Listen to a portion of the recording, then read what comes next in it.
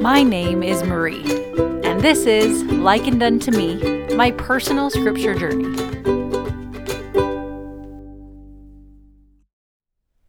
So today's episode of Likened Unto Me is less of a likening to something I can do and more of just something that I keep in mind as I try to navigate through this world with all sorts of information, always constantly coming in. So I titled this episode A Consideration of the Tree of Life, and it's really more of a comparison between the Tree of Life and the Great and Spacious Building.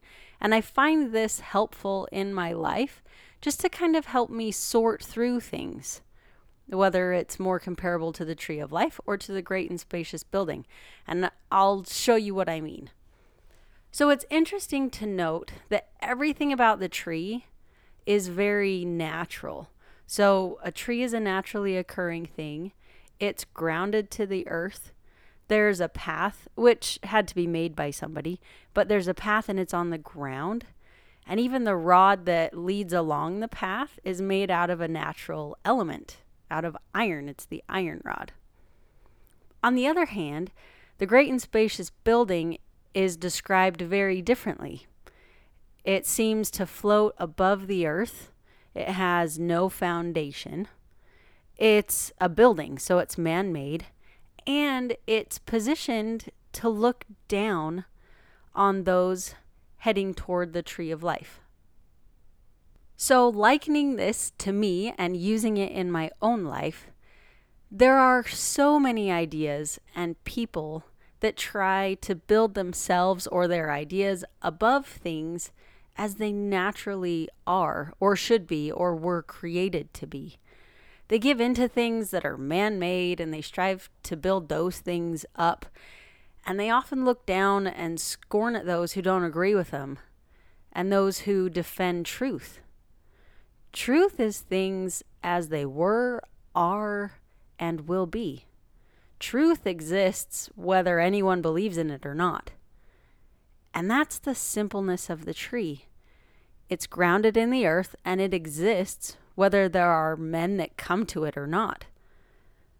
The building, on the other hand, would cease to exist if there was no man or men or women there to keep it. So remembering that the Tree of Life represents the love of God, I also think it can represent the truth of God, the law of God.